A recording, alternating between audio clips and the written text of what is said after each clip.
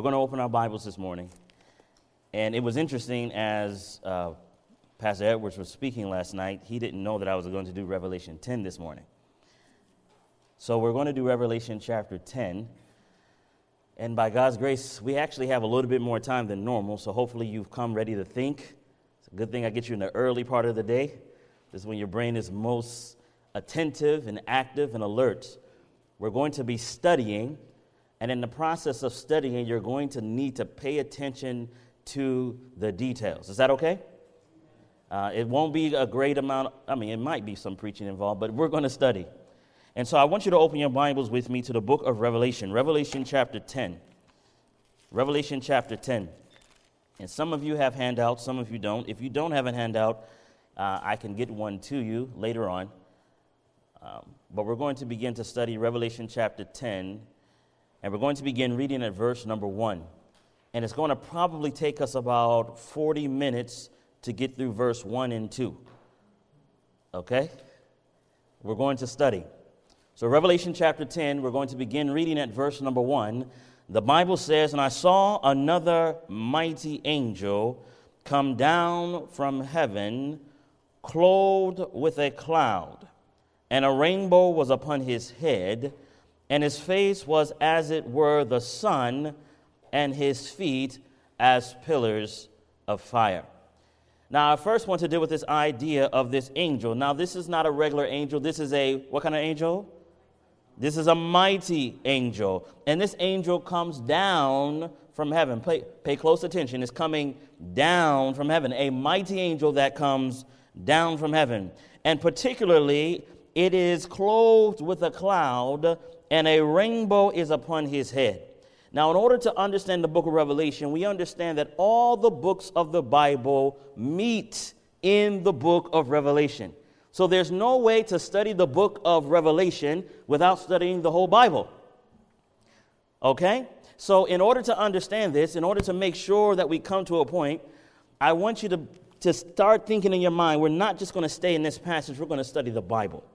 So in Revelation chapter 10, and I told him, Brother Narland, I said last night when you said it, you didn't know I was going to do this today. So in Revelation chapter 10, we find this cloud and a rainbow together. Now, the first time that this is mentioned, the first time that a rainbow and a cloud is mentioned together is in the book of Genesis. And what I've done, I put the verse on the screen so that way we can just kind of see it together, how I highlighted it in my Bible so you can see what I see. In Genesis chapter 9 and verse 13, it says, "I do set my bow," where is it from, my friends? So the bow is in the cloud, and it shall be for a token of what's it say? Covenant. Now remember, yesterday as we were going through, we saw that throughout all the generations there have been a people of the covenant. From the Adam and Eve all the way down now to the end of time with the remnant church, there has been a people that have been responsible for the covenant. So here I do set my bow in the cloud, and it shall be for a token of a covenant between me and the earth. And it shall come to pass when I bring a cloud over the earth that the bow shall be seen in the cloud. And I will remember my covenant, which is between me and you and every living creature of all flesh, and the water shall no more become a flood to destroy all flesh. I'm going to ask you a question of observation. And every question I ask you is a simple question, not complicated. It will be obvious. So based on what we've read here, who is the covenant between? God, man, and what else? All the earth. There's a covenant that God is making between God, man, and all the earth. Please pay close attention. And he's coveting it. And I'm going to ask you this. It says here, and I find it interesting, it says, "And I will remember my covenant." Now, is it necessary for God to put a rainbow for him to remember? No. So who's he really putting the rainbow for? Us. The intentionality with God, he's putting a rainbow in the cloud to remind us. Notice what else it says in verse 16. "And the bow shall be in the cloud, and I will look upon it, that I may remember the everlasting covenant between God and every living creature of all flesh that is upon the earth. Now, this has become so very special to me. When I look at the nature now, I don't just look at nature like randomly. When I see a bow in the cloud, I think of God's promise, his everlasting covenant to me. Do you understand the idea? Every time I see it, it is a gospel message that God is speaking to me, that he is not going to leave me on this planet to suffer great suffering much longer. And you're going to see why I'm saying that when we finish through Revelation chapter 10. But let's go a little bit further. So I have a quiz question for you. Just want to make sure. What does a bow in a cloud symbolize? What does it symbolize? A covenant. I need you to say it with confidence, my friends. I won't chastise you if you do it wrong. But a bow in a cloud is a symbol of what, my friends? A covenant. A covenant. So when we see this angel in Revelation chapter 10, and I'll read it once more, I saw another mighty angel come down from heaven, clothed with a cloud, and a rainbow was upon his head. This is a symbol of a covenant. This angel is no ordinary angel. This is a covenant-keeping angel. Are you following? Let's go a little bit further. So then I wanted to look at this idea dealing with the cloud. And I went through as many passages as I could to understand the relevancy of why is it that the Bible is highlighting that this angel is clothed in a cloud. So I'm going to put a couple of things here. Exodus chapter 13, verse 21, it says, "And the Lord went before them by day in the pillar of cloud to lead them the way, and by night in pillar of fire to give them light, to go by day and night." Chapter 16, verse 10. "And it came to pass as Aaron spake unto the whole congregation of the children of Israel, that they looked toward the wilderness, and behold, the glory of the Lord appeared in the cloud." Again, in Exodus chapter 19, verse 9, the Bible says, "And the Lord said unto Moses, Lo, I come unto thee in a thick cloud." Based on these verses, who comes in the cloud? The Lord does. God does. In fact, if we were to go back and do a Old Testament study, and we were to look at that angel that was with them in the pillar of cloud as they went through the wilderness, that angel was no ordinary angel. That angel was Jesus pre-incarnate. So I will appear in a cloud. Divinity appears in a cloud. But let's go a little bit further. Watch this. Leviticus 16, verse 2 says, "And the Lord said unto Moses, Speak unto Aaron thy brother, that he come not at all times into the holy place within the veil, before the mercy seat, which is upon the ark, that he die not. For I will appear in the cloud upon the mercy seat." Leviticus 16:13. "And he shall put the incense upon the fire before the Lord, that the cloud of incense may cover the mercy seat that is upon the testimony, that he die not." Do you notice that the cloud is for protection? And it's for protection not for God, but from God. It is a means of veiling glory. The cloud is designed as protection. Numbers chapter 12, verse 5 says, "And the Lord came down in the pillar of the cloud and stood in the door of the tabernacle and called Aaron and Miriam, and they both came forth." So again, repetitively, over and over and over again in this Old Testament and all throughout Scripture, divinity appears in a cloud. So when we read in Revelation chapter 10, there's no ordinary angel. This angel is a covenant-keeping angel. This angel is divine. Now, don't get it twisted. We're not talking about an angel. The word angel simply means what, my friends? What does the word angel mean? It means messenger. It doesn't always mean that they have wings and they're flying. But it means that they are a messenger. This is a mighty angel directly from heaven with a covenant, and he is divine. But wait, there's more. Let's go a little bit further here. Deuteronomy 5, verse 22 says, "The words of the Lord spake unto all your assembly in the mount of the midst of the fire of the cloud." So the words of the Lord were spoken through the midst of the fire of the cloud, "and of the thick darkness with a great voice. And he added no more, and he wrote them in 2 tables of stone and delivered them unto me." So note that from the cloud comes now the spoken word regarding the covenant. All right? Are you following? 1 Kings chapter 8 and verse 10.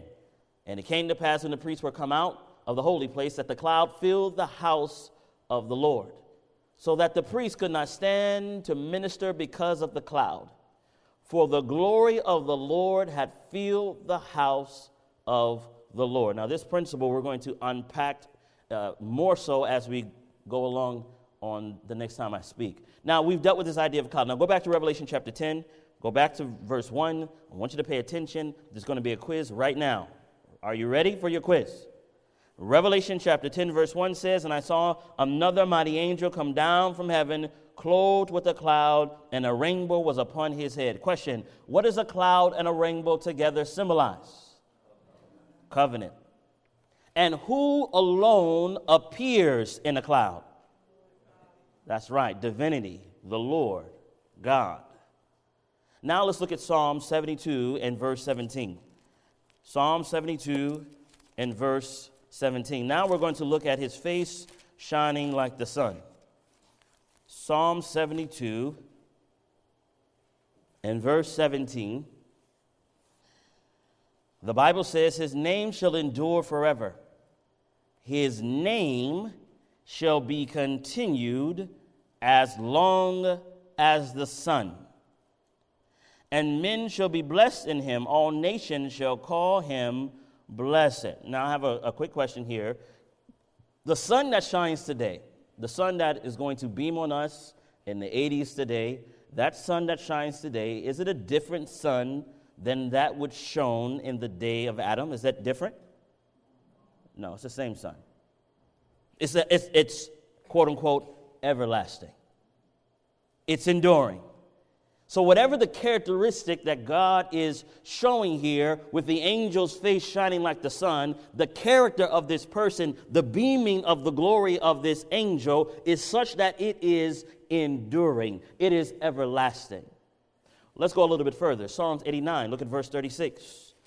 Psalms 89 and verse 36.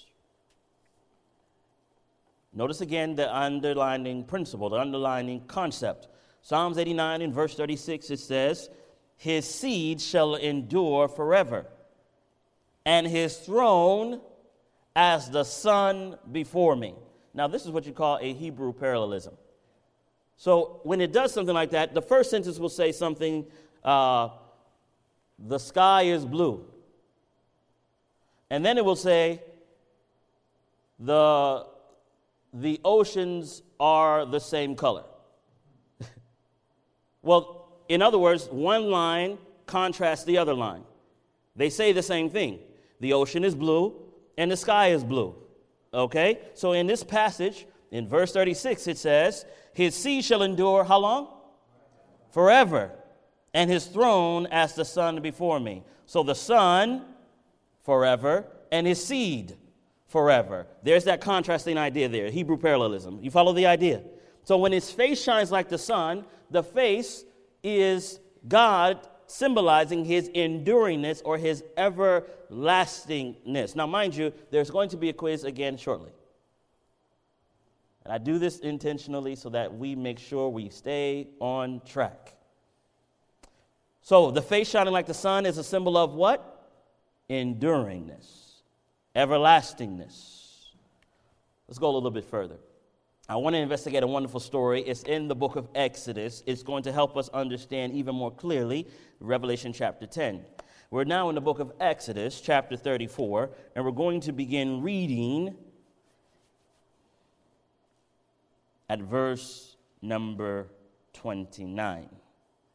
Exodus 34 and verse 29. Actually, let's go to verse 28 because I find it fascinating. Verse 28 is fascinating. So let's read 28 and then we'll read 29. 28 says, And he was there with the Lord 40 days and 40 nights. He did neither eat bread nor drink water. Tell me, how is that possible? Now, this is Moses in the presence of God. Listen to me, friends. And I think this is an important point for us to understand, especially as we come down to the last days of Earth's history. Moses is in the presence of God. Do you think that he was, because how many of you fasted, like from food? All right. When you fast from food, probably about the third day, you start kind of adapting to your pain. First and second day is like really bad. Like, oh, can't. Food smells start wafting in. You're ready to give up. Lord, I said I was going to fast, but it's too much. But can you imagine 40 days of no food? We just talked about water being an essential part of life. How is it that he lasted 40 days and 40 nights with no food and no water? You know what? The presence of God himself was his sustenance. We have to remember that, like, for real, if I take a piece of fruit and I eat it, what's happening is God is just sharing part of his life with me through that fruit. Are you hearing what I'm saying? All life comes from God. If we are in his presence, if we are doing his will, he is the source. So, in the last days, you won't be able to buy or sell. You won't be able to, but who's the source? Elijah is by the brook Cherith. He doesn't have any food or anything except that God speaks to the ravens. The ravens bring him food. God is his source. Don't ever think your job is your source. Are you hearing what I'm saying to you? God is your source. He is your sustenance. Moses is in the presence of God, and he is sustained by God himself. And in this experience, God gives him something. It says, and he wrote upon the tables the words of the, what's it say? Of the covenant. Well, that's interesting. The words of the covenant, and then it defines it. What's the covenant? The 10 Commandments. And it came to pass when Moses came down from Mount Sinai with the 2 tables of testimony in Moses' hand, when he came down from the mount, that Moses wist not, or he did not know, that the skin of his face shone while he talked with him. Remember, I told you, I think the other day, I told you one of my greatest prayers, my greatest desire, is I want to be in the presence of God so much so that my face is on fire. I want to be in his presence so much so that my face is on fire. It's glowing by being in the presence of God. Moses is a type of the people that will live in the last hours of earth's history. Moses was in the most holy place. He was in the very presence of God. When he went to meet God, take your shoes off your feet. So his face is shining. He doesn't really know it. Verse 30 says, and when Aaron and all the children of Israel saw Moses, behold, the skin of his face shone, and they were afraid to come nigh him. Verse 31, and Moses called unto them, and Aaron and all the rulers of the congregation returned unto him. And Moses talked with them. And after all the children of Israel came nigh, and he gave them in commandment all that the Lord had spoken with him in Mount Sinai, until Moses had done speaking with them, he put a, what's it say, my friends? He put a veil on his face. Now, I was thinking about this in relation to Adam and Eve. Remember, we can't study the Bible without connecting all these beautiful parts, right? So here comes God in the cool of the day like he normally would. Remember, we talked about this. And when he came in the cool of the day like he normally would, when he came near, after they had eaten the fruit, what did they do? Adam and Eve ran. They hid themselves. They went and got some fig leaves. They would, if you could say this, they tried to light themselves back up. What you have to do is go look at how they used to make photography and lamps, and they would take the elements of the fig leaf in order to make light. So Adam and Eve had those supernatural eyes, you know what I'm saying? And they would look at that fig leaf, and they said, that fig leaf has light in it. I need to light myself back up. I need to put that back on. I need to cover my nakedness, because they had lost that light connection with their Most High God. So here, when God comes close, and listen to me carefully, my friends, when God comes close to us and we are separated from him, our natural response is to run and hide, because what's going to happen is what we're about to be exposed. When Moses comes from the mount and his face is shining, it's not his glory that he's shining with. Whose glory does he have? So he's shining with God's glory, and he's walking amongst the people, and the people run in a different direction. So in order to come close to the people, he veils himself. Y'all not hear what I'm saying? In order to come close to the people, he veils himself so that he could communicate the realities of the covenant. Now, mind you, in Revelation chapter 10, the angel clothes himself with a cloud. He's veiling himself. It's not even the full glory. He veils himself so that he can come down and communicate the realities of this covenant relationship that God is seeking to have with man.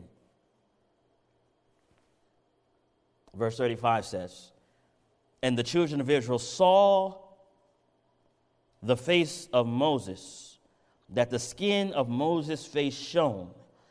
And Moses put the veil upon his face again until he went in to speak with God." I thought that's interesting. Sometimes, my friends, listen to me carefully. Sometimes, my friends, you have greater light than others. And sometimes we want to come with full glory. Sometimes we need to veil ourselves. Are you hearing what I'm saying? But let's go a little bit further. We're going to the book of Hebrews now. The book of Hebrews, chapter 10. We're actually going to begin reading at verse 19. Hebrews chapter 10. We're going to begin reading at verse 19. And notice what the Bible says. And again, pay close attention. Hebrews chapter 10 and verse 19. It says, "Having therefore, brethren, boldness to enter into the holiest by the blood of Jesus." Verse 20, "By a new and living way, which he have consecrated for us through the," what's it say, my friends? "Through the veil," that is to say, his what? Ooh. Are you getting it so far? Remember, Moses is in the mountaintop. He receives a covenant from God. He comes down from the mountaintop. His face is glowing. The people cannot stand what they see, so he veils himself so that he can communicate the realities of the gospel to the people. Now we see Jesus in verse 20. I read it again. "By a new and living way, which he have consecrated for us through the veil." And you thought, when we said veil initially, we were talking about a curtain. But here, in particular, the writer of Hebrews emphasizes that the veil is his flesh. Now, to highlight this even more so, let's drill down. Let's drill down on this. John chapter 1. Remember, I told you every day we're going to John chapter 1. John chapter 1. John chapter 1. Now, watch carefully John chapter 1. In John chapter 1, it says, and I repeat, "In the beginning was the Word, and the Word was with God, and the Word was," what, my friends? God. "The same was in the beginning with God. All things were made by him, and without him was not anything made that was made. In him was life, and the life was the light of men." Verse 14. "And the Word was made," what's the word? Please give me, if you are paying attention as a wonderful Bible student, I know you are, please give me the alternative word for flesh. "And the Word was veiled."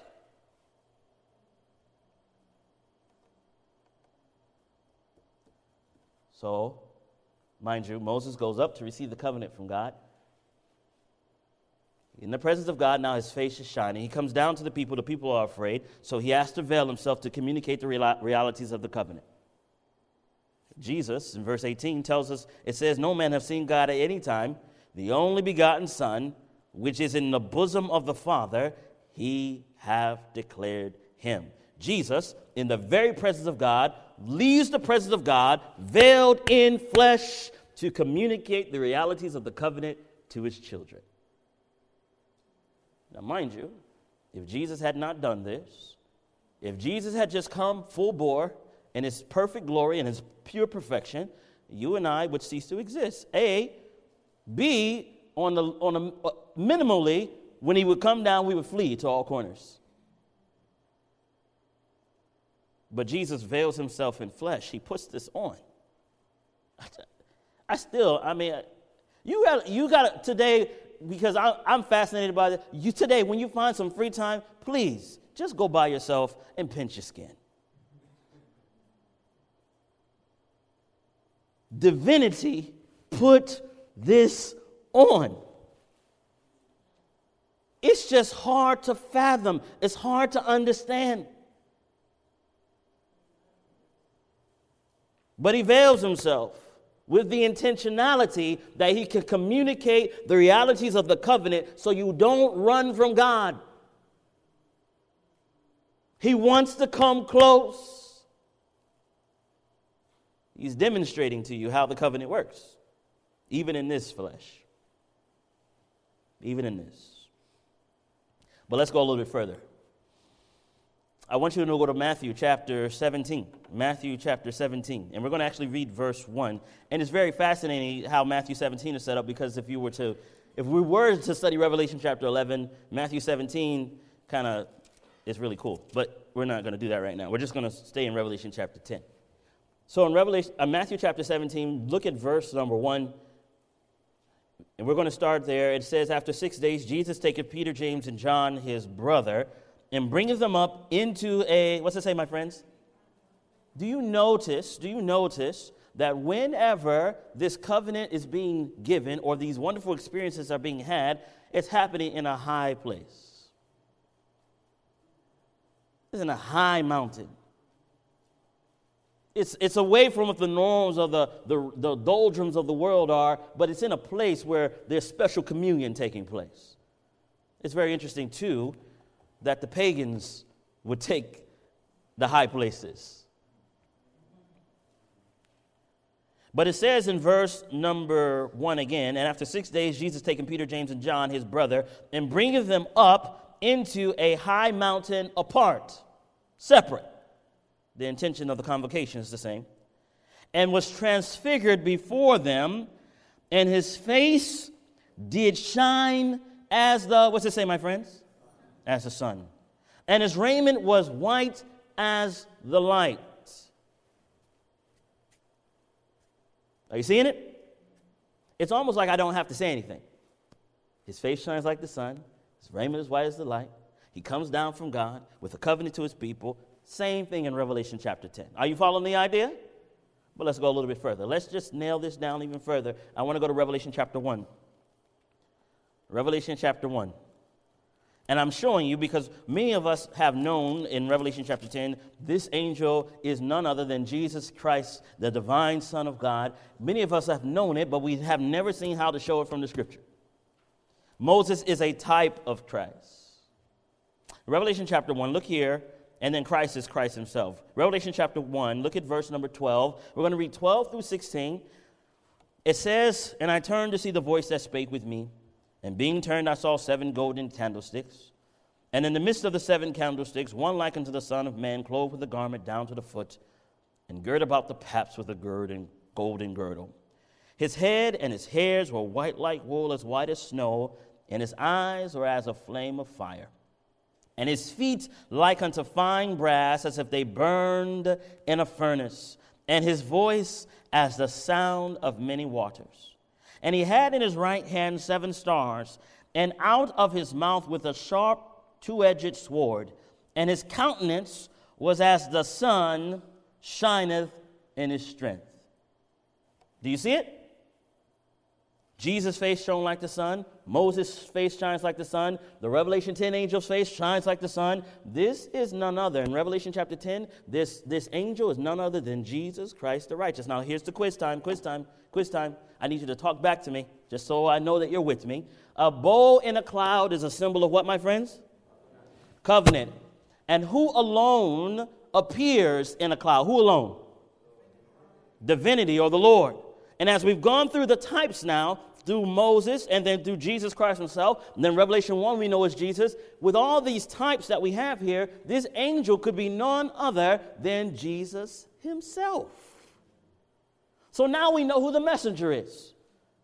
Now we know the great import of the message and who it is coming from. He is coming down from heaven. with a special covenant message to his people. It's imperative that we understand this. Let's go a little bit further. So let's identify, go back to Revelation 10 for a second. Go back to Revelation 10. We are just now getting to the end of verse number 1. Do you guys see that?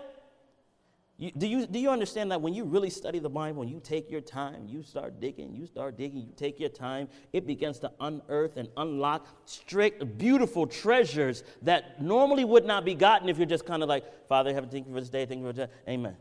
Okay, 30 minutes. All right, we're done with devotion. Gotta go. And listen, this ability to open the Bible, compare text with text, is not limited to me or to any other presenter that stands in front to teach. Every one of us has a responsibility to be students of the Word. Every one of us has a responsibility to open our Bibles and say, Father, please help me understand for myself the truths that you have for me. Sometimes, listen to me, I'm going to say this real quiet so you don't think I'm angry. Sometimes we feel comfortable in the intensity of the preacher because he's so convicted that it must be true. Not always true. He could be intensely wrong. I could be intensely wrong. To feel safe because you can come to a convocation here or a camp meeting there and your favorite preacher is there, it doesn't mean that you're safe. You must know for yourself. You must take time yourself to study. And it's interesting, you know, the longer you're around this stuff, the more you can just kind of just quote it back. Like you've heard it, so you can quote me and you can quote it back, but it doesn't mean you know. You need to know for yourself. And I'm not talking about know for yourself. I'm talking about know for yourself. You get the difference?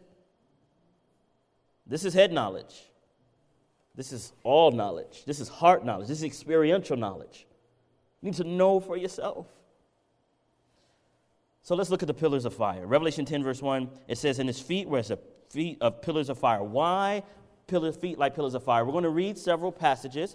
As we read the passages, at the end of reading the passages, I will not make any commentary in regards to the passages themselves. We're going to read the passages, and then you are going to tell me why feet like pillars of fire.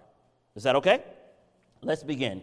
Exodus chapter 13. We're not going to put it on the screen. You're going to open your Bibles and look there. Exodus chapter 13, and we're looking at verse 21. Exodus chapter 13, and we're looking at verse 21. I will read with no commentary, and upon the finishing of all the passages here, except for Numbers 14:14, we're going to give an answer. All right? So Exodus 13:21, the Bible says, and the Lord went before them by day in a pillar of a cloud to lead them the way, and by night in a pillar of fire to give them light to go by day and night. Verse 22. And he took not away the pillar of cloud by day, nor the pillar of fire by night from before the people. Next passage. Exodus chapter 14, verse 24. Exodus chapter 14 and verse 24. The Bible says, and it came to pass that in the morning watch, the Lord looked unto the host of the Egyptians through the pillar of fire and of the cloud, and troubled the hosts of the Egyptians. Very good. Let's go to the book of Nehemiah. Nehemiah chapter 9.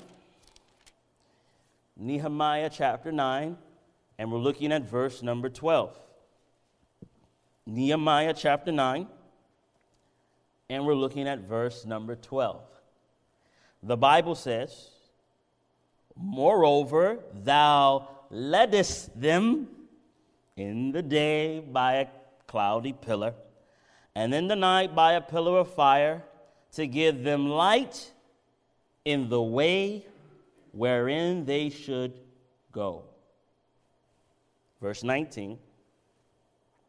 Yet thou in thy manifold mercies forsookest them not in the wilderness. The pillar of the cloud departed not from them by day to lead them in the way, neither the pillar of fire by night to show them light and the way wherein they should go. Now that we have finished our reading, please tell me, dear diligent, competent students, what is the purpose and intent of feet like pillars of fire? To lead them in the way. To lead them in the way. Now, I'm just going to show you an interesting contrast because we're Bible students here, right? I'm going to show you a contrast. Go back to the book of Revelation. Notice that in Revelation chapter 10, the feet are like pillars of fire. But in Revelation chapter 1, there's a little difference. So in Revelation chapter 1, go back to Revelation chapter 1, and look at verse number 15. And again, nuances in the book of Revelation are important. Revelation chapter 1, verse 15 says, and his feet like unto, what's it say? Fine brass, as if they burned, where, my friends? In a furnace. So it's similar, the imagery is similar, but there's a slight difference. Now, I'm not going to tell you why it's different in Revelation chapter 1 versus Revelation chapter 10. The intent of Revelation 10 is to show that God is leading even in times of darkness. Pillar of cloud by day to lead in the way, pillar of fire by night to lead and guide them in the path as it is dark. In fact, I would dare say that it probably gets chilly in the wilderness. Huh? I would even think that the Lord himself would warm his children as they're walking in the way in the wilderness. Just a thought. But let's go a little bit further. So here it is. Moreover, in a pillar of cloud, thou leddest them by day, and in a pillar of fire by night to give them light in the way that they should go. Isn't that beautiful? So let's do a quick review. And when I do this, friends, I always do reviews. So let's start from the very beginning, Revelation chapter 10, verse 1. We have completed verse 1. I told you it was going to take us 40 minutes to do verse 1 and 2. So verse 1, a cloud and a rainbow together is a symbol of what, my friends? A covenant. Who alone comes in a cloud? Who alone comes in the cloud? Divinity alone comes in the cloud. And we also saw his face shining like the sun. Anybody remember what that's about? It's enduring. Very good. And why does God have a symbol of his feet like pillars of fire? What is that indicating? He's leading in the way. He's leading in the time, and particularly if it's fire, is leading in darkness. If it's clouds, he's leading in day. Everybody follow so far? You guys are doing good. You're doing good. I'm happy for you. I can see your brains popping. The neurons are boom, boom, boom, going. Very good. Let's go a little bit further. So now we have in Revelation chapter 10, verse 2. It says, and he had in his hand a little book open. And he set his right foot upon the sea and his left foot upon the earth. Now, I don't remember exactly what direction I went here. So here's a little book open. Now, this is not the best picture of the angel. I mean, I wouldn't do this picture like this, okay? But this is the best one I can find online. So this angel has a book, and if you're an artist or something, and you know a better picture, please send me one. But this picture here, he has a little book in his hand. Please notice that his, here we go. Please notice that his feet are one's on the water, one's on the land. You see that? One's on the water, one's on the land. Just keep that in mind. And it's interesting. They say a picture is worth how many words? 1,000 words. So God intentionally creates this imagery to kind of just give us a stamped visual of his intent in this wonderful plan. So let's go a little bit further. So the book is open in his hand. And my question is there another book that had been sealed? Now, before someone tells me the book of Daniel, which is true, and that's actually very accurate. It's very true and very accurate. Before we go outside the book of Revelation, let's stay in the book of Revelation for a moment. Now, as we stay in the book of Revelation, we're going to see something. We're going to consider Revelation chapter 5 as we seek to understand the little book in its totality. So, before we go to Revelation 5, I want to take you to Revelation chapter 1. Notice Revelation chapter 1. Revelation chapter 1 says, the revelation of, who does it say, my friends? Please remember that. The book of Revelation is the revelation of Jesus. The revelation of Jesus Christ, which God gave unto him. I thought that was interesting. Notice, God gave to Jesus to show unto his servants things which must shortly come to pass. And he sent and signified it by his, what's it say? Angel unto his servant John. Then it says in verse 4, John to the 7 churches which are in Asia, grace be unto you and peace from him which is, and which was, and which is to come, and from the 7 spirits which are before his throne. Now, I put a little chart here I do this for myself. Literally, like when I do these things, I really don't do it so you guys can understand it. I do it so I can understand it, but it might help you, I'm not trying to be selfish, but this might be helpful if you would do this at home. If you don't have to take PowerPoint, you can take a pencil, you can draw it. Everything doesn't have to always be in words. You can draw pictures and help you understand the concepts that the Bible is trying to bring out. So here, Revelation chapter 1. God gives it to Jesus. Jesus gives it to the angel. The angel gives it to John. And John gives it to the 7 churches. That's how the dissemination of the information is given. Directly from the throne of God to Jesus. Jesus gives it to the angel gives it to John. John now is to give it to the 7 churches. Now I found a pattern. I find patterns. If you stare at something long enough, you'll see something. Revelation chapter 5. Go to Revelation chapter 5 now. Revelation chapter 5. Watch.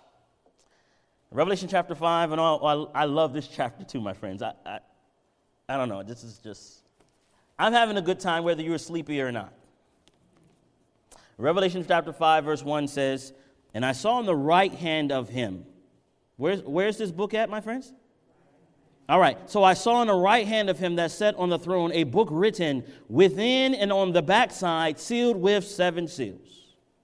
So again, I pay attention to the details because the book is written on both sides, sealed with 7 seals. And I saw a strong angel proclaiming with a loud voice, who is worthy to open the book and to loose the seals thereof? And no man in heaven, nor in earth, neither under the earth was able to open the book, neither to look thereon. So I'm going to pause for a second. And I usually ask this question. I'm just going to give you the answer. See, normally when I ask this question, I say, who is this person sitting in the throne? And some people say, Jesus. I say, no, this is God the Father sitting in the throne. And God the Father has a book, and the book is sealed. The book is so important. John doesn't even know what's in the book. He doesn't even know what's in the book, but he already starts to cry. And the book is so important. Notice how important the book is. And again, I'll read it. It says, verse 2, I saw a strong angel or mighty angel proclaiming with a loud voice, who is worthy to open the book and to loose the seals thereof? And no man in heaven, that would be whether it be Enoch or Elijah, right? Nor in earth, neither under the earth. What does that mean, under the earth? Are there human beings under the earth? These are people that have passed away. So literally, this book is so important. John doesn't even understand. The angel's asking the question, who can open it? Enoch can't open it. Elijah can't open it. Moses can't open it. Who can open the book? Well, let's look on planet Earth. Anybody down there can open it? Anybody worthy to open that book down there? Nope, nobody on it. Maybe someone that died. They look in the grave, go through the records. No one in the grave is able to open the book. This book is important. Listen, this book is important. So, they come to a place here, and not only is it important, but not anybody's even able to look on it. What kind of book is that? Verse 4 says, and I wept much, because no man was found worthy to open and to read the book, neither to look thereon. And one of the elders said unto me, listen to this now, friends. Weep not. Behold, the Lion of the tribe of Judah, the Root of David, hath, what's the word, my friends? What's that word? Now, if you don't know me, if you haven't known me for many years, if you're just getting to know me, one of my favorite words, top 5 words in all the Bible, is the word prevailed. My other word is until. The word until in the Bible is one of the best words in all of Scripture. And one of my second favorite is prevailed. Now watch this. He have prevailed. Now my question would be, how did he prevail? He prevailed to open the book and loose the 7 seals thereof. And I beheld, and lo, in the midst of the throne and of the 4 beasts, and in the midst of the elders, stood a, what's it say, my friends? Stood a lamb, as it had been slain. Now, mind you, when I went online to look for a picture for this, I only found lambs that the neck was cut, laying there, dying. The text doesn't say that. The text says that he has prevailed. The text says that the lamb is standing. That means the lamb has conquered. The lamb has won. Are you hearing what I'm saying? So here, I'm looking at the text and I'm saying, okay, how did you do that? How did he prevail? He stood as if he had been slain, having 7 horns and 7 eyes, which are the 7 spirits of God sent forth into all the earth. Verse 6 is actually a hint towards the outpouring of Pentecost. Just a thought.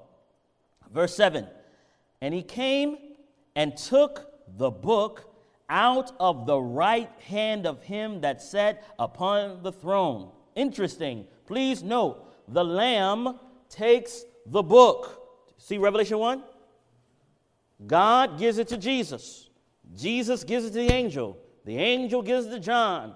John to the 7 churches. Here, God has a book written on both sides, and the Lamb is the only one that is able and worthy enough to take the book out of his hand. Oh, now watch this. I don't want to go too far in this direction, but I do want to go a little bit further. It says in verse number 8, and when he had taken the book, the 4 beasts and 24 elders fell down before the Lamb, having every one of them harps and golden vials full of odors, which are the prayers of the saints. So there's some intercession going on. And watch verse 9. And they sung verse 9 now, and they sung, what kind of song? Tell me, is a new song an old song? Again, I ask obvious questions for obvious reasons. A new song is a new song, yes? I'll say a new song is a song that is new. Can't use the same words to describe words, right? A new song is a song that has never been sang before. Now watch.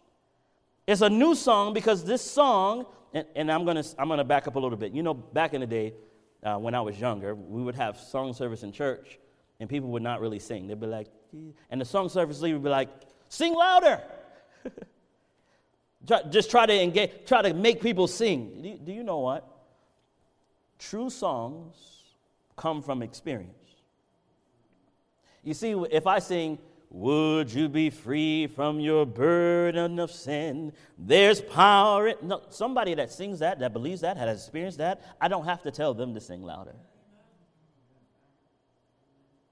There's no need to say that because the experience of the individual matches the internal, it matches their encounter with their God. So there's no need. If we do a song service here, I will never tell you to sing louder. If you're not singing, it's because you don't know. If you're bored, it's because you don't know. You have not yet experienced. You have not come close to the Almighty God where God desires to come close to you.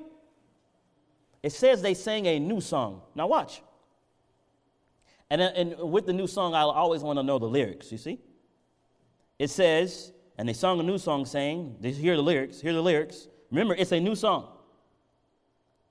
And they sang a new song saying, thou art worthy to take the book and to open the seals thereof. Well, why are you worthy?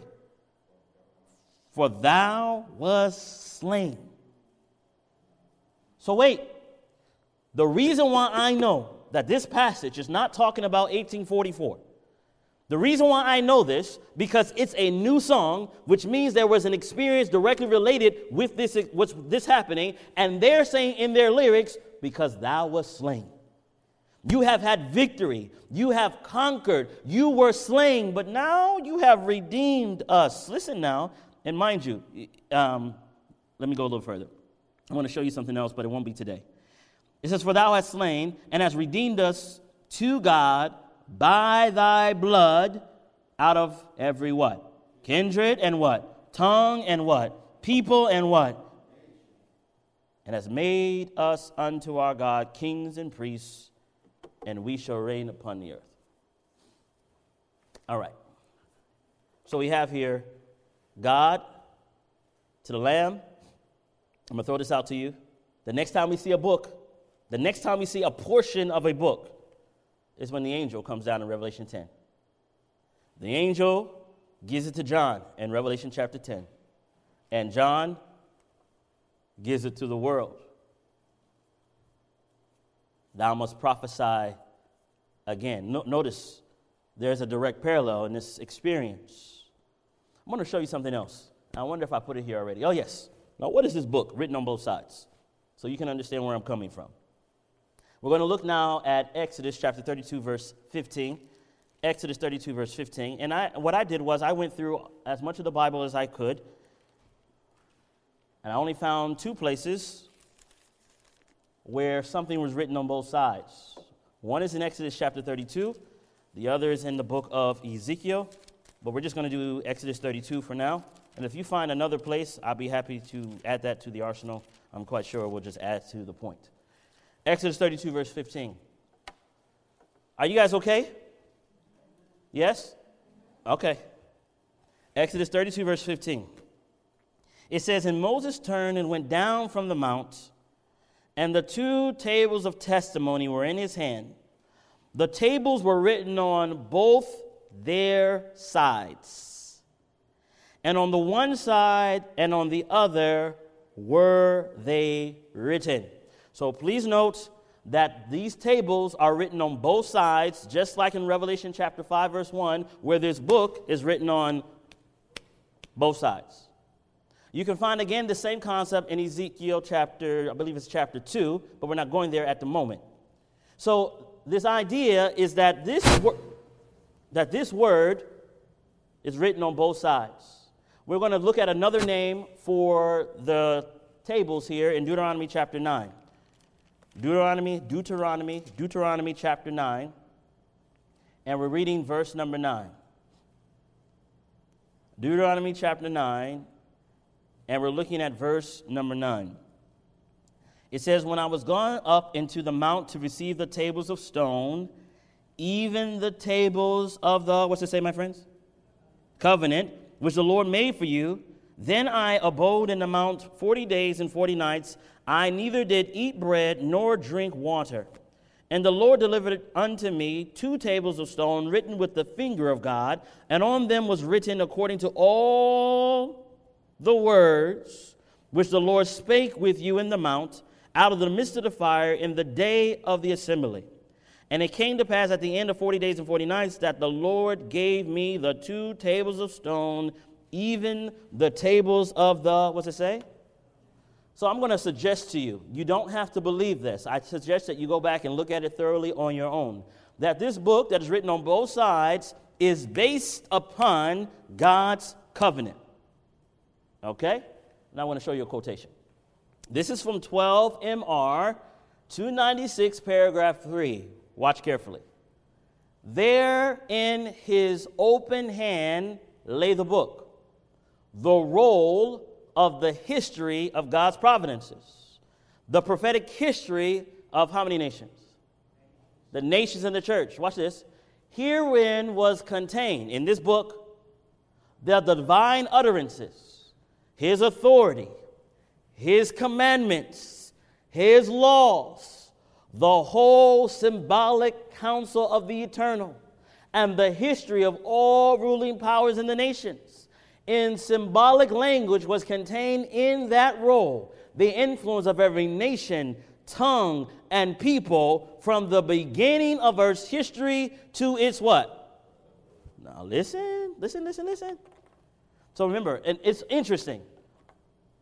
Before I found that quote, the principle was established in my mind from the text.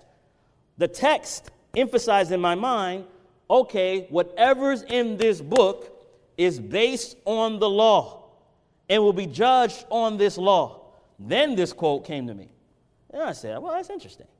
Look at it. Hearing what's contained in divine utterances, his authority, his commandments, his laws, the whole symbolic counsel of the eternal, and the history of all ruling powers in the nations. In symbolic language was contained in that role. Listen now, the influence of every nation, tongue, and people from the beginning of Earth's history to its close. So in this big book contains everything.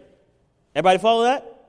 So in Revelation chapter 10, the angel comes down not with a big book, but with a, what size book? A little book. This little book is part of the big book. Are you following the idea? All right. Stay with me. Do you need to stretch? Are you getting sleepy? Do you need to stretch? You need to stand? We still got about a good, 20 minutes. Are you okay? Okay, because we're going to go further. All right? I'm not stopping. Let's go. So here's our quick review. Cloud means divinity comes in the cloud. A cloud and a rainbow together is a symbol of the everlasting covenant. Face like the sun shows the enduringness of God. And Jesus is highlighted as the one whose face is shining as the sun. We have pillars of fire, which means God is leading his people, especially in times of darkness. And we haven't even got to the feet on the earth and the sea. So let's get there. Whew. Deuteronomy chapter 11, verse 24.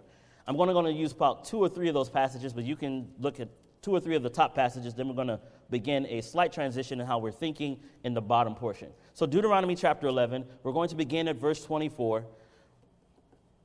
Watch carefully. Again, principle being established.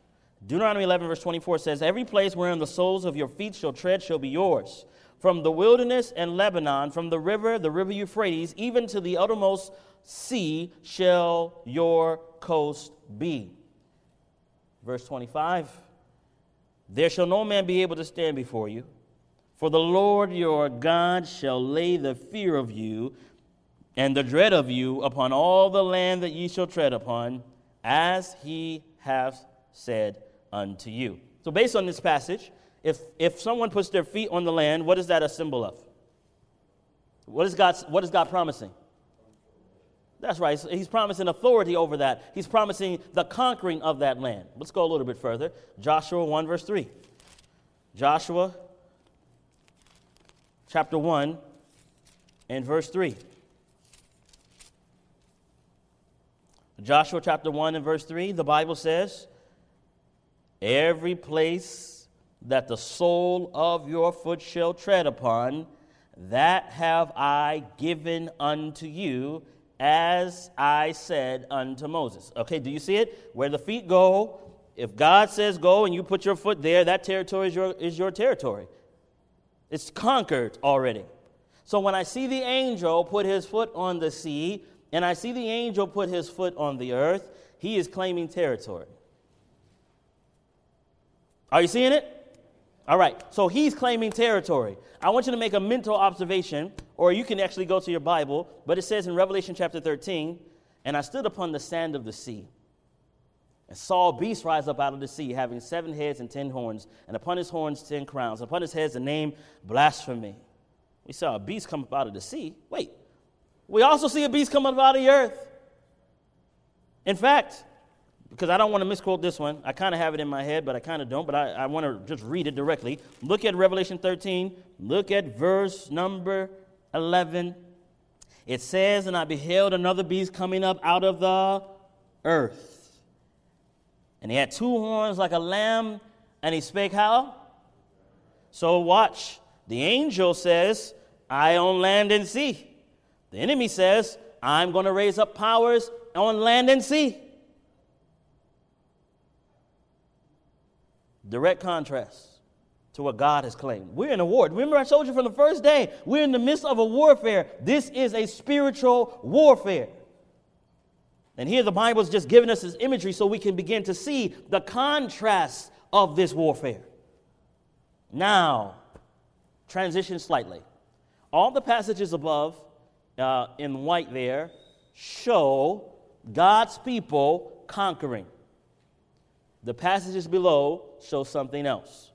You're now going to go to the book of Daniel, chapter 8. Daniel chapter 8. Daniel chapter 8, and now we're looking at verse number 7. Daniel chapter 8 and verse number 7. And we're dealing with this idea of things being under the feet, okay? Daniel chapter 8 and verse number 7. Now, in Daniel 8, you have the ram and the he-goat, right? Medo-Persia, Greece, this conflict that's happening. Now, there's a butting of heads, and I'm going to show you here in verse number 7. It says, "And I saw him come close unto the ram, and he moved with choler." And that word choler simply means anger, right? "And he moved with choler against him, and smote the ram, and brake his two horns. And there was no power in the ram to stand before him. But he cast him down to the ground, and stamped upon him. And there was none that could deliver the ram out of his hand." So, for a moment, if you will, if you would be so kind, if the he-goat is stamping upon the ram, what is that saying? He's being conquered by this creature. Is that right, everybody? All right, let's go a little bit further. Verse 10, same chapter. Verse 10 says, "And it waxed great, even to the host of heaven, and cast down some of the hosts and of the stars to the ground, and stamped upon them." Now, what is that a symbol of? Now, what we don't have to do, we don't have to guess about what this host and stars is. Somebody would say, oh, the host and stars are angels. But in this context, Gabriel is the interpreter. So Gabriel will tell us what the host and stars represent. So go over with me, same chapter, and I want us to read in verse number 23 and 24. All right? Pay close attention. It says, "In the latter time of their kingdom, when the transgressors are come to the full, a king of fierce countenance and understanding dark sentences shall stand up. And his power shall be mighty, but not by his own power. And he shall destroy wonderfully, and shall prosper and practice, and shall destroy," what's it say right there? Keep reading for me. The mighty and what? Okay, so the host and stars, as interpreted by Gabriel, are the mighty and holy people. Now, this is a problem. You see, if God is in the midst of us and we are fighting on his side, God does not know failure. God's people are not to be conquered. So when I read this, it tells me there's something wrong. It's like a glitch in the connection in the wire. Like it's plugged in, but something's wrong with the connection. It's like it's not working. Because the powers of the earth are never to conquer the people of God. And I'm going to show you why. Go back to verse 10, same chapter. It says again, "And it waxed great even to the host of heaven, and cast down some of the hosts and stars to the ground, and stamped upon them. Yea, he magnified himself even to the prince of the hosts." The prince of the hosts is Jesus. "And by him the daily was taken away, and the place of his sanctuary was cast down."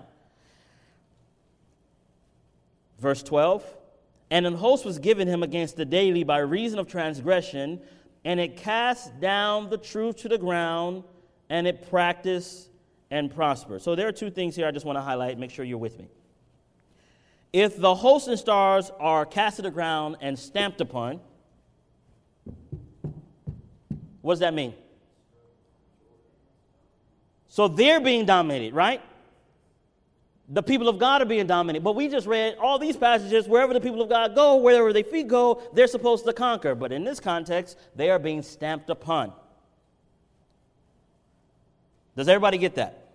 All right, great. Well, let's go a little bit further. I want to go to Revelation chapter 11, verse 2. Revelation 11:2. Notice this. Revelation 11 and verse 2. It says, "But the court which is without the temple, leave out and measure it not, for it is given unto the Gentiles, and the holy city shall they tread under foot." How long? So the holy city, tread underfoot. What does that mean again? They're being dominated by a foreign and wicked power. All right, keep that in mind. So we have this dragon, we have this leopard, sea beast, earth beast, all seeking to come up against God. Now, go back to Revelation chapter 10 for a moment. You're going to see something right here. We're going to now read verse number 3. So we've gone to verse 1, we've gone to verse 2. Let's go to verse number 3. Without a quiz. I'm not giving you a quiz. There will be a quiz soon, so start reviewing in your mind some of the points that we've covered. So verse 3 says, "And he cried with a loud voice as when a lion roareth. And when he cried, 7 thunders uttered their voices." So let's go here. You see this passage? Let me see if I can. Okay. So it says, "For thus have the." Let me do it this way. Is that, I can't see. I can see over here, but if I point this way, there we go. There we go. "For thus have the Lord spoken unto me, like as of the lion, and the young lion roaring on his prey. For thus have the Lord spoken unto me, like as the lion." So how has the Lord spoken? Like a what? "And the young lion roaring on his prey, when a multitude of shepherds is called forth against him, he will not be afraid of their voice, nor abase himself for the noise of them. So shall the Lord of hosts come down." Where, he's coming where? Yes. "So shall the Lord of hosts come down to fight for Mount Zion and for the hill thereof." So notice the text. The Lord is now symbolized as a lion. Apparently, there are these people that are seeking to attack his people.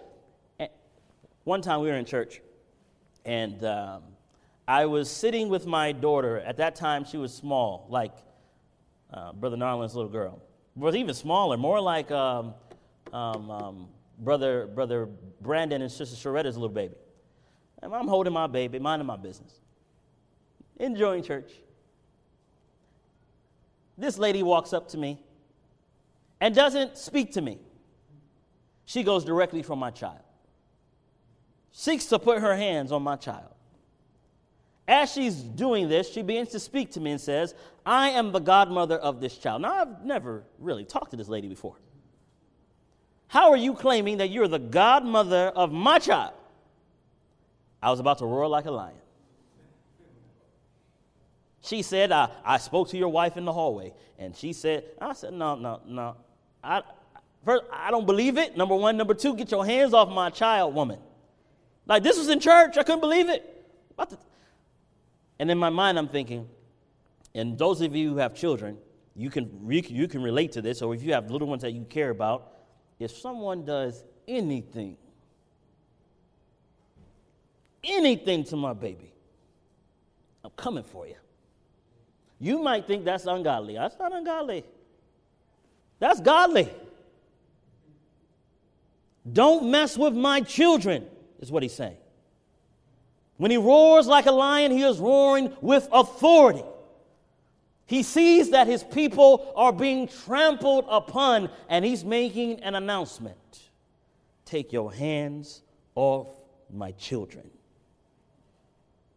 I hope you hear what I'm saying. Are you hearing what I'm saying? In fact, let's go a little bit further. I want to go to the book of There's so many to go to right here, but time is running from me. Let's go to the book of Proverbs. Proverbs chapter 19, verse 12. Proverbs chapter 19, verse 12. Psalms, Proverbs 19. Again, watch what the scriptures are saying. Proverbs 19, verse 12. Look at what it says. The king's wrath is as the roaring of a lion. Do you see it? The king's wrath is as the roaring of a lion, but his favor is as dew upon the grass. That's a Hebrew parallelism right there. I don't have time to do with the favor part right now. I'm going to deal with the wrath part. Proverbs 20, verse 2. Watch what the Bible says. Watch what it says. The fear of a king, is as the roaring of a lion. What's our theme? The king is coming. Now, listen, I almost want to be like, I almost want to do like a mantra, you know. The king is coming. The king is coming. You know, like I almost feel like I want to do that, because the reality is, my friends, if we can get that in our mind, that our king is coming, that he's coming to fight for his people, then we would stop being halfway in the world and halfway in the church. Our king is coming. He is roaring like a lion. He is coming with great wrath to deal with those who have been in opposition to his law, to his principles, to his way of life, because they are now, it's interesting. I actually think, and I could be 100% wrong, I actually think that if people that chose to be wicked would just choose to be wicked and not mess with the righteous, then God would leave them alone. But it's inevitable, and it's in the nature of the wicked to stamp out all light. Are you hearing what I'm saying? Now, eventually, my friends, if you don't choose righteousness in its totality, that one sin that you hold on secretly to will neutralize all the power of the gospel. Well, let's think about this for a moment. What's all the power of the gospel? Think about it. All the power of the gospel. When Jesus rose from the dead, he conquered death himself. We're talking about resurrection power neutralized. How can you neutralize resurrection power? How can you neutralize creative power? He speaks and it's done. How can you neutralize it? It's very simple. Just hold on to sin. And sin doesn't stay in one place. It cannot be contained. It cannot be contained forever. It must be destroyed. It is infectious. I almost see it like this. Again, forgive me for my strange imagination. My sister, can you come here for a moment? Just for a second. So I'm going to touch her. Use your imagination. Now I touched her. Sin now in me now goes to her. It's on her right now. Sis, will you go touch that man right there in the green? Boom. Now it's just spreading. Remember, Adam and Eve at the tree. Sin, it was localized. It was localized. Thank you. Thank you, sis. It was localized. But sin cannot be neutralized, my friends. It must be destroyed. You try to do it in your house. Try to just have that one DVD. It will multiply. Try to say, I'm only going to watch this one YouTube channel. It will multiply. Try to say, I'm only going to eat this little bit. No one's going to know about it. I tell you, it cannot be controlled. It cannot be controlled, my friends. So it's almost like when you look at Calvary for a moment, I just want you to take your mind there for a second. Here, Jesus is on the cross. All of sin now, all of sin, even the sins that people did not confess were on Jesus at Calvary. Jesus died and suffered for sin Even for the atheist or the agnostic, all of that is on this person at the cross. He is trying to neutralize it. Do you understand? He's trying to take it into himself. He's taking the punishment for all of humanity, even though he knows humanity in its totality will not accept. Jesus suffers for those who don't even realize that he's suffering for them. Why does he do that? Why does he do it? He does it for love, yes. But he does it so you can have a choice. You see, if he doesn't take it for all, they would not have a choice. They will be slaves to sin. But at least he could say, I have given you a tree of life.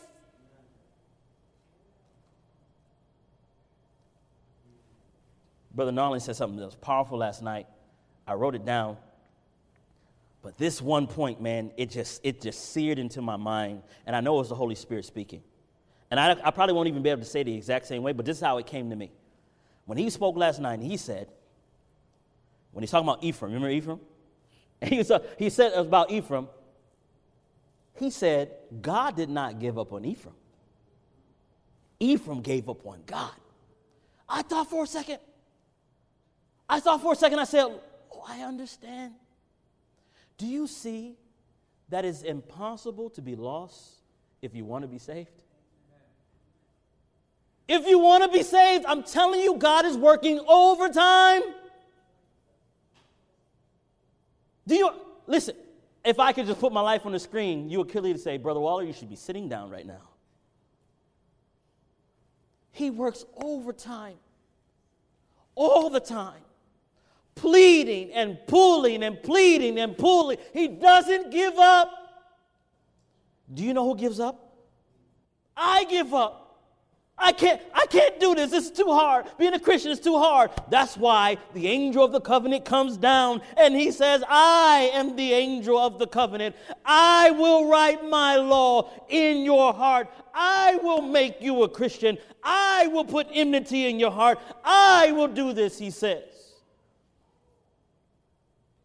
We have tried to do it so long on our own that we've made Christianity our galling yoke.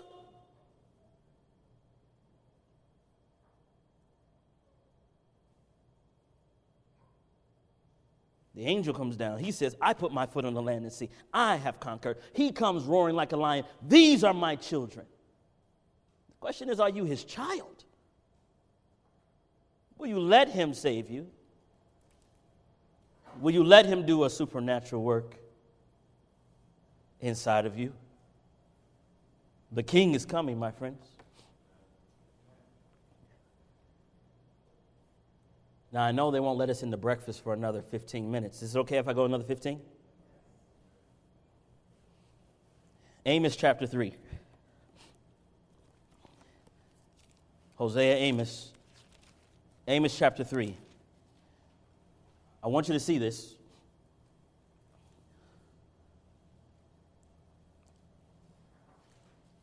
Amos chapter 3, verse 4. And again, we're going to run into a Hebrew parallelism. Amos chapter 3 and verse 4, the Bible says, will a lion roar in the forest when he hath no prey? Will a young lion cry out of his den if he have taken nothing? And the answer to both of those things is no. If he's roaring, it's because he has a prey. In fact, when a lion roars, the intentionality of the lion roaring is to freeze his prey. When he opens his mouth, roar, the animal's like, oh. Then the lion just walks over and has dinner. Will a lion roar when he has no prey? The answer is no. Verse 8 now. The lion hath roared, who will not fear?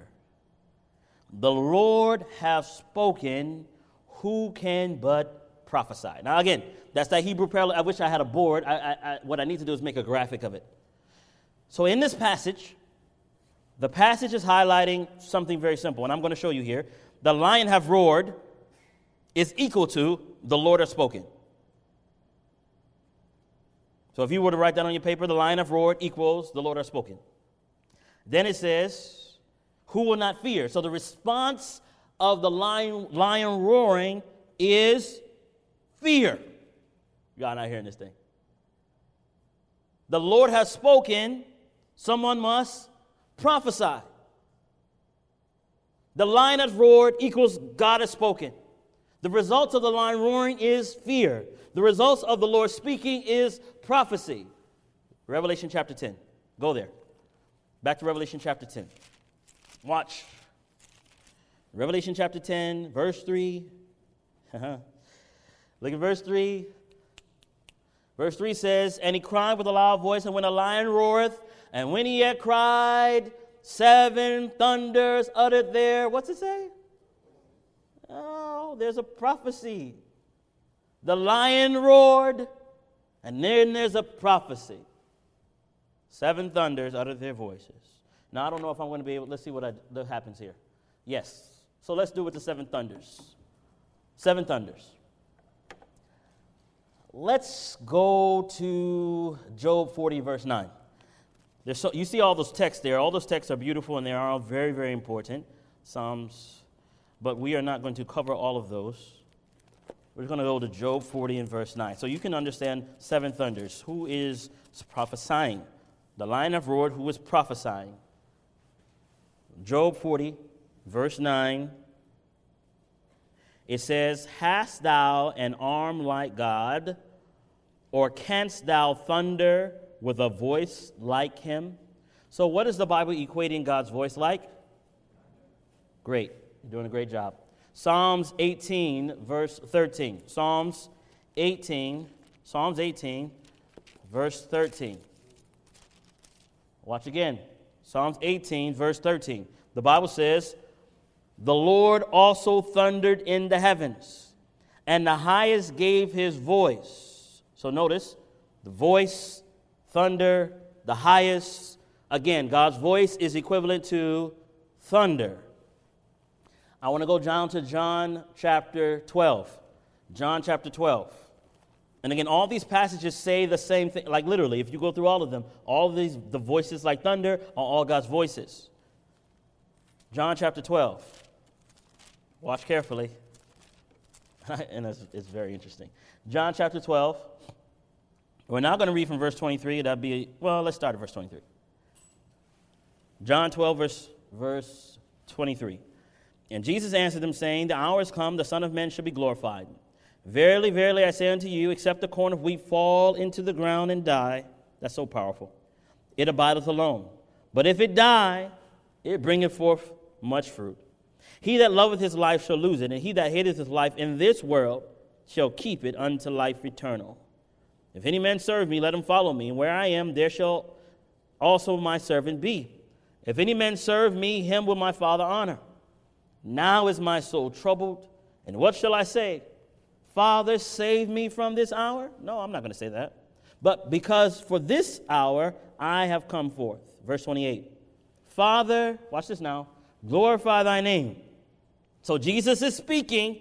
He speaks to the Father, and what happens? Then came there a voice from heaven saying, I have glorified it and will glorify it again. The people, therefore, that stood by and heard it said that it thundered. Others said, an angel spake unto him. So what did the people hear? Who spoke? God. When God spoke, the people heard, some heard thunder, others said an angel actually spoke. Isn't that interesting? So here in Revelation chapter 10, the lion roars, and 7 thunders uttered their voices. If you were to look at Psalms 29, we're not going to go there, but if you look at Psalms 29, God's voice is mentioned 7 times in a row in that chapter. 7 thunders, 7 times. Now, what was said? Now, I got to see if I actually have time to unlock this. I probably don't. Oh, yes. Let's do this. Before I go there, I want you to go back to Revelation chapter 10. I want you to get this imagery stuck in your brain. And I'm going to go to Revelation 10, and then we're going to go to Daniel chapter 12, and then we're going to go to what I'm going to show you on the screen. So in Revelation chapter 10, I want to read down a little bit further. We have been going meticulously through each verse. I I haven't told you what the seven thunders are as yet, except that it is the voice of God. I haven't told you what the prophecy is as yet, because that's going to be shared probably a little bit later. We'll see how far I can get. But I want to read a little bit further. I want to show you something. Verse 4, and when the seven thunders had uttered their voices, I was about to write, and I heard a voice from heaven saying unto me, seal up those things which the seven thunders uttered, and write them not. So don't write them. And the angel which I saw stand upon the sea and upon the earth lifted up his hand to heaven, and swear by him that liveth forever and ever, who created the heaven and the things that therein are, and the earth and the things that therein are, and the sea and the things which are therein, that there should be, what's it say? What's it say, my friends? Okay, so we have imagery. Foot on the sea, foot on the earth. He lifts up his hands to heaven after the seven thunders have spoken, and he cries out, there shall be time no longer. Did you do that when you read your Bible? Did you read that? That's what I saw when I read my Bible. He cries out, no longer, no more time. Why? Why do you say that? Go back with me. Book of Daniel now. Daniel chapter 12. We're covering quite a bit of ground here, even though we've only got to 4 verses.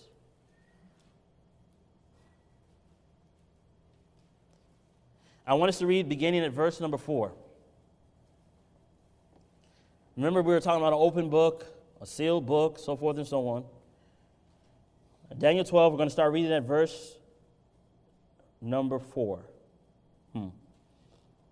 But thou, O Daniel, shut up the words and seal the book, even to the time of the end. Now, this is the book, particularly the little book that's being spoken of in Revelation.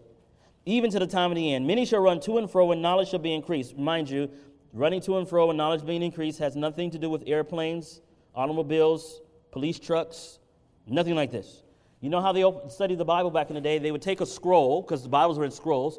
The scroll would stretch from one part of the room, and I'd roll it out. And that's the book of Isaiah, chapter 1. Untake the scroll, roll it out. That's the next book. You understand what I'm saying? Like, they're unrunning scroll. So when they were studying, they would run to, what's that say? They would run to and fro to understand the scriptures. Knowledge shall be increased. Has nothing to do with airplanes, astronauts. It has everything to do with the knowledge of the Bible. Are you following the idea? So watch. They shall run to and fro, and knowledge shall be increased. Then I, Daniel, looked, and behold, there stood other two, the one on this side of the bank of the river, and the other on that side of the bank of the river. And one said to the man clothed in linen, which was upon the rivers of the water, how long shall it be until the end of these wonders? That's the question. How long shall it be to the end of these wonders? And I heard the man clothed in linen, which was upon the waters of the river, when he held up his right hand and his left hand unto heaven, and swear by him that liveth forever and ever, that it shall be for a time, times, and a half. Pause. How long is it going to be as God's people being persecuted and prosecuted and beat down and destroyed? He answers, till a time and a half. Next part says, until the powers of the people, what does it say right there? Until the powers of the holy people shall be what? Scattered. Stay with me. There shall be time no longer. Phrase. We read here, there's a being who I'm going to suggest to you is Jesus still. He stands upon the water. He lifts up his hands to heaven, and he swears. It's the same thing that happened in Revelation chapter 10, except in Revelation chapter 10, his feet are on the water and on the land, and he swears. When he swears in Daniel chapter 12, he swears, and he says, time, times, and a half time. But in Revelation chapter 10, he has feet on land and sea, and he says, no time. Are you with me? You with me? I want to show you something else. Notice the question is, how long shall it be to the end of these wonders? Go back to Daniel chapter 8. Watch this. In Daniel chapter 8, one of the most revered texts within Adventism, one of the most very little understood texts in Adventism. Daniel chapter 8, look at verse number 13. Pay close attention. Look at what's happening. Daniel 8 verse 13 says, Then I heard one saint speaking unto another saint, and said unto that certain saint which spake, How long shall be the vision concerning the daily? And the transgression of desolation, to give both the sanctuary and the host to be what? Well, again, it's something that's trodden underfoot. What does that mean?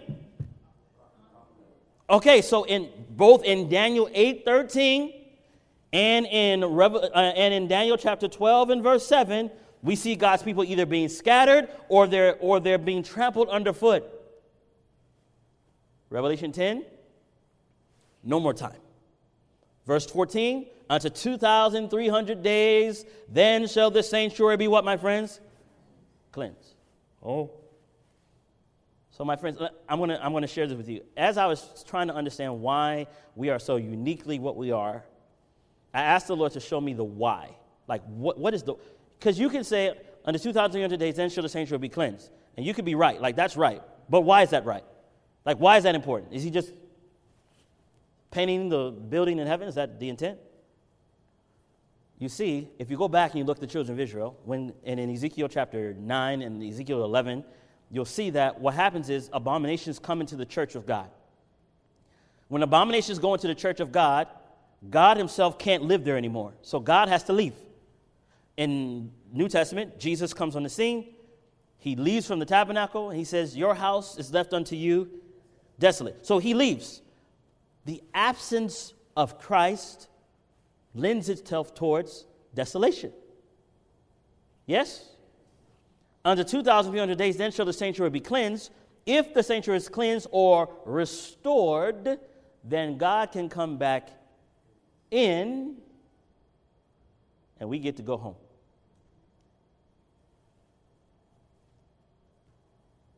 Let me emphasize the point in a different way. So here in Daniel 8, we have the people of God being cast down and trampled upon. In Daniel chapter 12, we have the people of God being cast down and trampled upon. The question from both areas is, how long shall it be? One says 2,300 days. The other one says 1,260 years. Either way it goes, there's a time element to it. Revelation 10, no more time. Why? Because he's going to do a special work. He's coming back into his temple. He's taking over. And he's going to fight for his children. Let me see this. You see this passage in Genesis chapter 17? It says, when Abraham was 90 years old and 9. That's Old English for just saying 99. The Lord appeared unto Abram and said unto him, I am Almighty God. Now, again, if you go through all the 7 churches, God always introduces himself as the solution before he gives the impossible task for them to do. I am Almighty God. Next. Walk before me and be thou what? Everybody see that? God introduces himself as the Almighty before he tells him to do something that is beyond his own strength. I am Almighty God. Walk before me and be thou perfect. Watch. Christ Object Lessons, 332, paragraph 4. Listen, my friends. The heavenly intelligences will work with the human agent who seeks with determined faith that perfection of character which will reach out to perfection in action. Wait, does it say that you're doing that by yourself? To everyone engaged in this work, Christ says, I am at your right hand to do what, my friends? To help you. I am at your right hand to help you. You don't have to do this alone. In fact, as the will of man. Now, this was when I found this quotation, my brain said, this is impossible. Watch this. As the will of man cooperates with the will of God, it becomes omnipotent. What? Please. Maybe I just don't know English real good. Help me out. Maybe this is Ebonics or something. Omnipotent. What does omnipotent mean? No, say it louder. What does omnipotent mean? All powerful. So, I read it again. As the will of man cooperates with the will of God, the will of man, becomes omnipotent. What? Whatever is to be done at his command may be accomplished in his, what's it say? Whatever is to be done at his command is to be accomplished in his strength. All his biddings are what? My friends, I'm looking at this and I'm saying, okay, you see, back in the day, you'll look at, and listen, I'll tell you this. So I grew up in the Adventist church, and I've never been afraid of hellfire. I've never been afraid of end-time events. The reason why? Because I didn't care. If God created me and you want to burn me, go ahead. You're not going to scare me into heaven. It's not going to work. You'll be like, the Pope is coming tomorrow. I'll be like, okay. Do you know what got my heart, though? You know what got my heart? When I saw prophecy in the light of how God presents it, he presents it as if I am God. And in order for me to prove to you I'm God, I'm going to tell you the things that are going to happen before they happen. He's not even asking you to believe on him directly. He says, I'm going to show you what's going to happen before it happens, and when it comes to pass, you can believe. Do you see it? It's winsome. If I met my wife first day, walk up to her and be like, hey, God told me you're going to marry me. If she's a smart woman, she'll run. No. If I saw that this is what God wanted, then at this point, I'm not just going to prophesy to her. I'm going to win her. Prophecy is designed to be winsome. Yes, there are forebodings, there's challenges, but look, if God said Babylon, Medo, Persia, Greece, Rome, papal Rome, United States of America, spiritualism, if he marks all that down, then why am I going to be like, well, salvation? That's not going to work. Yo, he just told me everything's going to happen.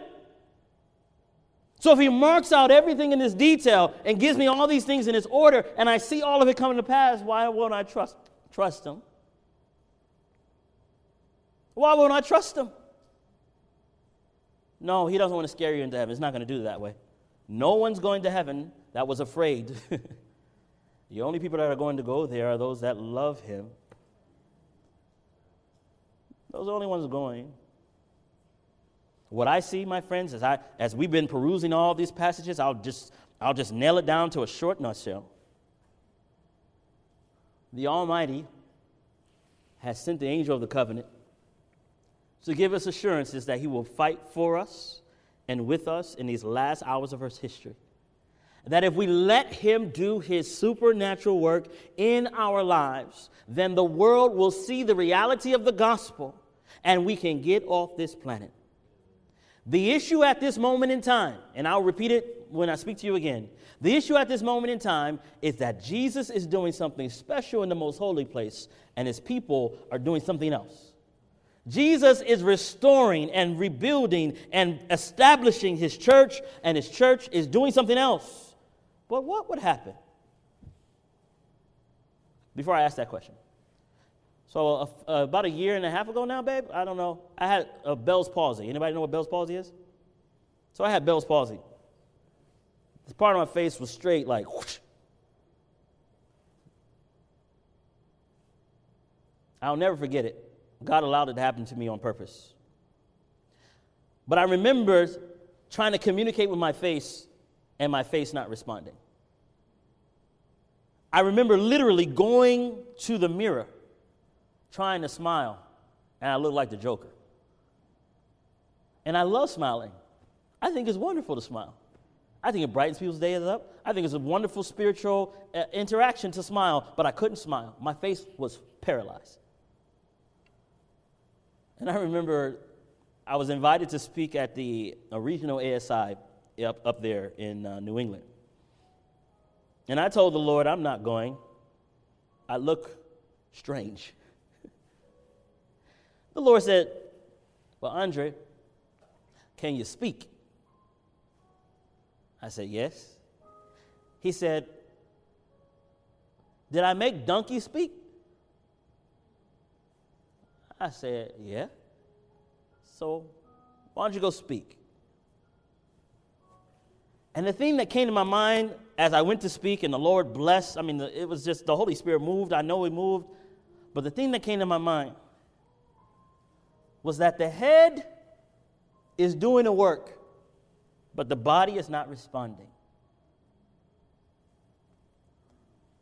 The head is doing the work. He's sending signals down to the hands, and the hands aren't moving. He's sending signals down to the feet, and the feet aren't moving. Do you realize the promise in Genesis 3:15 says, and the seed will crush the head of the serpent? And I read this in the book of Ephesians. I want to show it to you. In the book of Ephesians, it says this. Go there, Ephesians chapter 1. Watch what it says. The head is seeking to communicate with the body. The body is not responding. But there is a work that should be done here. What does it say? Ephesians chapter 1. Let's start at verse 20. It says, which He wrought in Christ when He raised from the dead, and set Him at His own right hand in heavenly places, far above principality and power and might and dominion and every name that is named, not only in this world, but also in that which is to come, and have put all things under His feet, and gave Him, speaking of Jesus, to be the head over all things to the church. But what is the church? Which is His body. Wait, Jesus is the head. The church is the body. If the serpent's head is supposed to be crushed, then the signal must go from the head to the foot and execute. But the church can never crush the head of the serpent when it's paralyzed. And what paralyzes us, my friends? Tell me what paralyzes us. What paralyzes us? Sin. And notice, when I say sin, I'm not talking about the apostasy that's in the church, the apostasy that's in the world.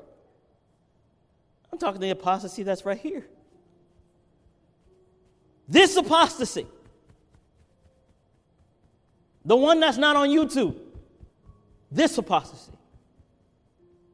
the apostasy that's in our hearts, in our subtle rebellion against God, where He's seeking to do a supernatural. Do you understand? He wants to take His finger and write His law in our hearts. When He says, thou shalt not steal, you know what that is, my sister? A promise. Thou shalt not commit adultery. That's a promise. Thou shalt not bear false witness is a promise.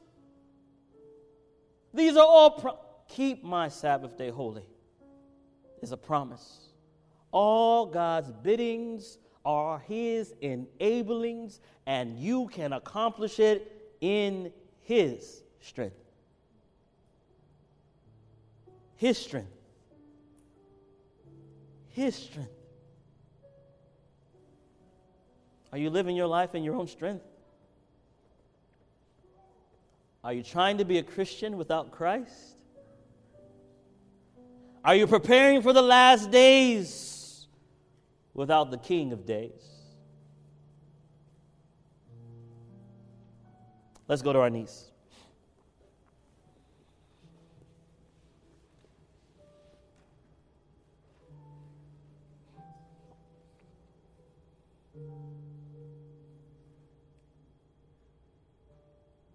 Father, you are the angel. You have sent your messenger and your Son. You have given us great revelation. In the books of Daniel and Revelation, throughout all of Scripture, you have revealed over and over and over and over and over again this covenant relationship where you promise to write your law in our heart, where you say you are the Almighty God, where you claim responsibility for us. You do it over and over and over and over and over, and we fight, and we don't yield. You're in your final work. And today, we're not waiting for any calamity outside, Father. Today, we can usher in, we begin to usher in your kingdom. Your king, my king is coming. But he cannot be our king if his law is not in our hearts, brothers and sisters. Father, please, those who have opened their hearts to you this morning, Father, take them, for we cannot give them. They are your property. Keep them, for we cannot keep them ourselves. Please, Father, with your supernatural finger, write your law in our hearts. We are so tired. We're so tired.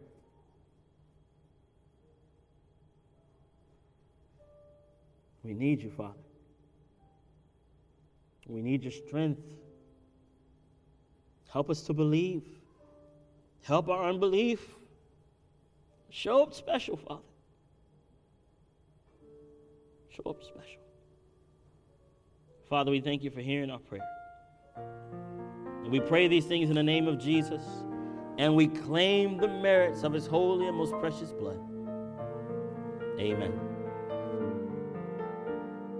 This media was brought to you by Audioverse, a website dedicated to spreading God's Word through free sermon audio and much more.